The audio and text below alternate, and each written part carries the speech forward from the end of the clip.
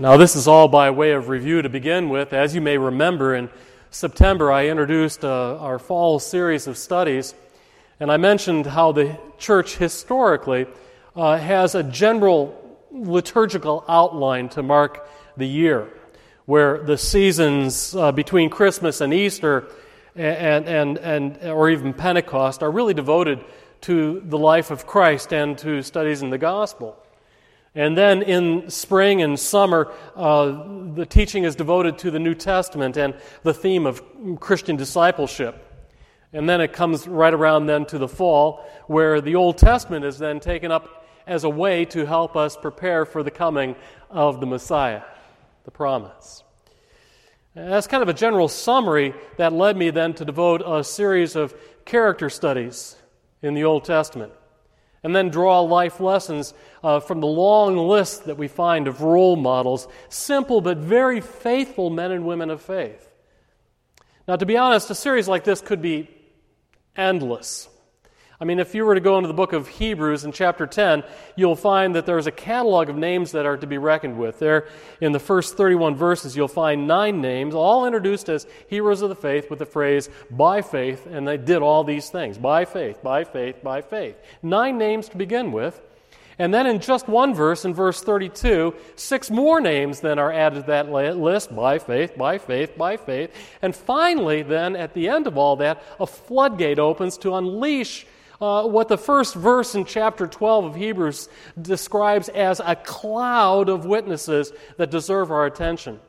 A whole cloud, a myriad of witnesses. And trust me, they are not just heroes of the faith, but in actuality, they are superheroes of the faith, who, as we read in verse 32 there, by faith they conquered kingdoms. It takes a superhero to do that. They performed acts of righteousness. They shut the mouths of lions. They quenched the power of fire. They escaped the edge of the sword. From weakness they were made strong, and they became mighty in war, and they put foreign armies to flight. Trust me, Marvel's X-Men or DC Comics legion of superheroes have got nothing on these people, okay? We've got a stable, a cloud of superhero witnesses. So when I was sorting through the names and plotting my preaching plan, my imagination just ran wild. I had a target-rich environment, and we did Jumping Jehoshaphat. I haven't done Shadrach, Meshach, and Abednego, although I was tempted. You have Obed, you have Methuselah. I was going to have me some fun when I was plotting out my schedule. But in looking over the names, my heart was actually drawn to a few whose lives have in fact left an enduring impression on my soul very personally. A few biographical moments, lives that were put on display by God that have helped me see His truth reflected with utter clarity. A few lives that have been designed to help me identify what it means to be a child of God and a man of God in full. And I'd invite you to join with me this morning and look at one man, even though we've been moving historically through the Old Testament, going back in time to one man who possessed 2 names. Jacob, who became Israel. You'll find him in Genesis chapter 32. And as I invite you to turn to join with me in learning his lesson, I want you to turn to that passage, Genesis chapter 32. As you do, let me set the scene. Now, I trust that the name Jacob might be familiar to you. He's the third in the line of the patriarchs of the tribes of Israel.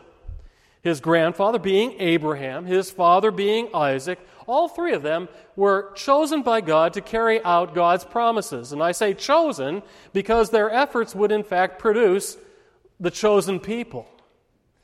Now, each of the 3 have their own stories, but what makes Jacob's so unique is the way he chose to handle the promises that God had given him. You might say that he was the prime example at the very beginning of the age-old principle I'm sure you've heard. And the principle goes this way: God helps those who help themselves. How many have heard that principle? Years ago, I had a businessman who had just become a Christian and had just started getting into reading the Bible. He called me at my office, and he had been digging through his Bible looking for that as a verse. And he said, Pastor, he says, I need your help. Where in the Bible does it say God helps those who help themselves? Well, I told him that was one of the verses in the book of Hezekiah. Hezekiah chapter 3, verse 2, I believe. Okay, guys, I gotta, okay. It didn't take him long to realize, and I hope it didn't take you very long to realize that there really is no book of Hezekiah in the Bible. Whoa, this is scary. And in fact, that phrase, the phrase, God helps those who help themselves, at least in its current form, didn't come in the Bible. It was coined by Algernon Sidney. I've studied this out. A British philosopher in the 1600s. And he was astonished because, like so many, and to be honest, I've checked this out too. There was a survey that was done by the Barna research people that found that 82% of Christians felt that this was a Bible verse. 82%. And Algernon Sidney, he thought it was a Bible verse too, and maybe even one of the Ten Commandments. Well, it isn't. It isn't a commandment, but it is, in fact, a principle by which a lot of people have chosen to live their lives. And from birth, it was how it was for Jacob. Even before he was born, his mother was assured by God that Jacob had a choice position and was going to live a life of promise. Now, you may know the story. It begins back in Genesis chapter 25, where his mother, Rebekah, was pregnant with twins, Jacob and Esau, who would become, and Esau would become the firstborn, the big brother. And in Genesis chapter 25, God told her, 2 nations are in your womb, and the one shall be stronger than the other. The elder, however, will serve the younger. Jacob was the one who was chosen even before birth to be the one to carry the promise of God. But as the story unfolded, the promise of Jacob seemed that it would never be fulfilled, and that his life then became an endless string of episodes where if he were to get his due, he would have to do it by playing off of other people's weaknesses, including his own brother, and do it by deception and by trickeration, living by the principle God would help those who helped himself. And as a man of the world, he was clever and in control, and he was then by that destined for greatness, thinking it to himself, no wonder God wants me on his team. But then there came a moment when everything changed. And it was a moment of crisis, a moment of peril. And we pick up that moment as we turn to the story in Genesis chapter 32. And chances are it also might be a familiar story to you. It happens in the night before Jacob and his older brother Esau were to be reunited after almost 20 years apart. Now, the event that separated them wasn't Jacob's finest hour. You may remember the story of how Esau, the older brother, was scammed by Jacob, and as a result lost his inheritance and so much more. And it was through an act of cunning and fraud and trickeration that Jacob succeeded in running away with the family's blessing. And while Jacob went on to become quite successful, Esau was left to stew in his own bitterness. And after 20 years, the time had finally come for Jacob to return and face the music. And you see that at the beginning of chapter 32, verse 5, in the message that he sent. He sent a message to Esau. And in that message, he expressed his desire to find favor in Esau's sight. You see that in verse 5? How diplomatic. Can you imagine what was behind that message? Hey, brother, Remember that time I cheated you out of your inheritance? Just kidding. No hard feelings. Show a sense of humor. Well, the response that he got from Esau shook Jacob to his core. Look at verse 6. Esau, your brother, is coming to meet you with 400 men. Now, if I were to paraphrase this verse, the message should actually read, Esau, your brother, is coming to get you. And he's got 400 warriors armed to the teeth. It's no wonder that we read that in verse 7, that Jacob was greatly afraid and distressed and immediately took measures to protect his treasures, his assets, his net worth. And having taken those measures, he then turns to God with a fairly desperate prayer. You see that in verse 9, this desperation in prayer. Oh God, oh God, oh God, of my father Abraham, the God of my father Isaac, oh Lord, who did say to me, return to your country and your relatives, and I will prosper you. Verse 10. I am unworthy of your loving kindness and faithfulness. Verse 11. Deliver me from the hand of my brother and from the hand of Esau, for I fear him. Well, that prayer sets the scene for the action that occurs immediately after that in the passage. Now, this is the type of honest prayer that God answers so well. There's no hint that God is being asked to help someone who can help himself in this, is there? This is someone who has come to the point where he realized he can't help himself. The voice in this prayer is broken. I am weak, Lord, and I need you. Have you ever prayed such a prayer? At the core, this is really, in fact, what is known as the Jesus prayer. Lord Jesus Christ, have mercy upon me, a sinner. And so the scene changes and the action begins and a story unfolds. We read in verse 22 that while Jacob found himself alone and frightened, facing the darkness, a man joins in a night-long wrestling match with him.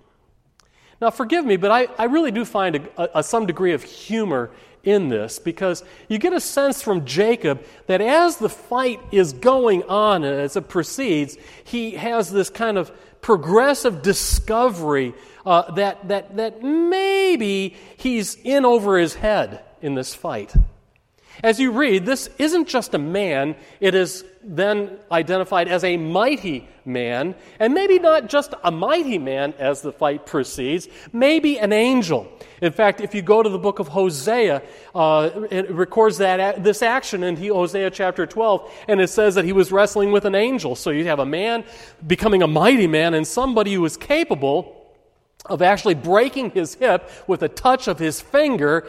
Is it an angel? This is more than a man. And you can imagine what's going through Jacob's mind in the midst of this struggle. Who is this guy? And at daybreak, we read in verse 26, it finally dawns on him. You didn't get the joke there. At daybreak, it finally dawned on him? Okay. That he's wrestling with God. And at that moment, God cripples him. And Jacob has got nothing left then but his grip. And so with total and desperate determination, he grabs a hold and he says, I will not let you go without your blessing. I will not let you go, God, without your blessing. And so it says here that God blessed him. Not just for the moment, but with a blessing that would in fact change his entire life by giving him a whole new name. Look at verse 29. Your name will no longer be Jacob, but now Israel, because you have struggled with God and with men and have now overcome. The contrast between the two names could not be more profound. The name Jacob comes from the Hebrew word for supplanter, which basically describes a manipulator, someone who is prone to take matters in his own hands and live by that principle. God will help those who help themselves. Supplanter, Jacob. But Israel, I love that name. I love the way Old Testament scholar Derek Kidner defines it. He says, Israel is a verbal name. And it conveys the meaning, may God strive for him. But even now, it takes on new coloring from this occasion, and it adds Jacob's side of the struggle as being one who will not let go of the God who will struggle for him. They're locked into a tight relationship that will not let go. Now, when you read the rest of the story for yourself, how the brothers are reunited and how each then come to a place of peace and reconciliation, you can read it for yourself. But, and here pay very special attention to me. What I find most intriguing about this passage is what it does not say. Here is where the deepest lesson lies by what we do not read. It never says here or anywhere else in the Bible that Jacob is ever healed or made whole of his being crippled. There is no indication that God ever healed him, and I can vouch for the fact that according to archaeology, there were no orthopedic hospitals or physical therapists available in that time and day and age. There were no surgical treatments, there were no hip replacements, there was no physical therapy at the time that would have been able to make him whole. In fact, there is every indication that from this point forward, he went through life as a cripple. The Old Testament lesson that we had ended with him limping because of his hip. How painful that would be. Read one verse further there in verse 32. This limp, in fact, becomes a legacy. There we read, therefore to this day the sons of Israel do not eat of the sinew of the hip which is on the socket of the thigh, because there God touched the socket of Jacob's thigh in the sinew of his hip. Now you may wonder, so what? What's the point? From that day forward, Israel was a cripple and he was broken. But every step that he would take would become for him a reminder that from that day forward, he was living his life in complete dependence upon God and God's blessing and an utter reliance upon the Spirit of God. And he possessed a new name that made it so. A new name that would allow him to make it through life blessed as the man who could not let go of the God who could not let go of him. And I have to think that is the way it must be for a son or a daughter of Israel. For anyone who would be known as a child of God, for you, for me, and for all who are blessed by God with a whole new name. Oh, I realize that there are those who ridicule our faith as a crutch. Christianity is just a crutch. To which I say, absolutely. And a powerful one at that. Let's face it. I can't think of anyone who can go through their entire life without a scar, unbroken. And you can add to that the judgment made in the book of Isaiah, where all suffer from sin. All have sinned and fall short of the glory of God. All of us are broken, every single one, crippled in our own way. But instead of this brokenness being a curse, a reason to live life, a life of regret or angerness or bitterness, it becomes for us, because of our relationship with God, a divine opportunity to receive a blessing. Having laid hold of God, knowing that He is more than able to uphold us. It has been my experience over the years that those who have been broken have found that to be the moment that has defined their faith. and has allowed them then to treasure whatever it is that has broken them, not as a scar or a shame, but as something that has become a beauty mark, because it was at that point that they began to live a life with God where every step forward would become a journey of dependence and a reliance upon His presence and the power of His Spirit. On the flip side, I worry most about those who assume themselves to be whole and strong and utterly without need, capable of doing it just fine by themselves. Self-sufficient, independent, and strong, they see no need for God, and I fear for them the most because they are wrong. You are wrong. I love the reality check that I heard from Vance Havner, a simple old Baptist preacher from Appalachia. He said it this way, he said, God excels with broken things. Broken soil to produce a crop, broken clouds to give the rain, broken grain to give the bread, broken bread to give the strength. It is the broken alabaster box that gives forth perfume. It is the Apostle Paul who reveals the secret that we must all learn, that is only when we are weak that we become strong, all by God's grace, which is more than sufficient for our need. That's the truth. That's the truth we read in 2 Corinthians chapter 12, and it applies to every single one of us. So much so that the truth really is God helps those who cannot help themselves and must trust Him. I caught the beauty of this lesson a few years ago, actually 2007. From my friend, Robert Weber. Some of you may be familiar with the name. He's written a lot of books on worship, and for me, he was a teacher, he was a colleague, he was a mentor, and he was a friend. And as part of the circle of friendship with him, I received an email one day informing us that he had not only been diagnosed with an aggressive cancer, but had only been given a few days, weeks at most, to live. It was a profoundly touching note of farewell that touched me to the core and took me to my knees. And while I prayed for Bob, I kept my eyes open on the news for his obituary, for a report of his death. About 3 months later, I was surprised to get another email from Bob. In it announced that he was still alive and kicking, and that the cancer had gone into remission. And as he thanked us for our prayers, he wrote something I will never, ever forget. While some people were celebrating this as a healing, he confessed that while thankful for prayer, he wasn't that convinced that he was healed. After all, the human statistics are pretty overwhelming. 1 out of 1 die.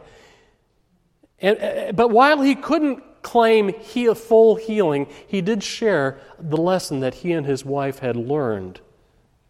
Their prayers, he said, had taken on a completely different tone. Instead of praying for complete healing, theirs had become this prayer, a prayer for a healing of the day. Just linger on that phrase for just a moment. A healing for the day. Every morning, they would welcome the day with prayer and say, and put it this way, God, grant us a healing for the day. And every evening then, having survived the day, their prayer then became a matter of thanksgiving, a thanksgiving for the healing of that day. And day by day, their prayers had become a habit of trust and dependence upon God and had placed themselves directly in His care. And as he reported in that note, as of the writing of that note, they had at that point collected almost 3 months' worth of daily healings. What a treasure. And at the end of his note, he made the comment, I don't know why it has taken me this long in life to learn such a wonderful lesson.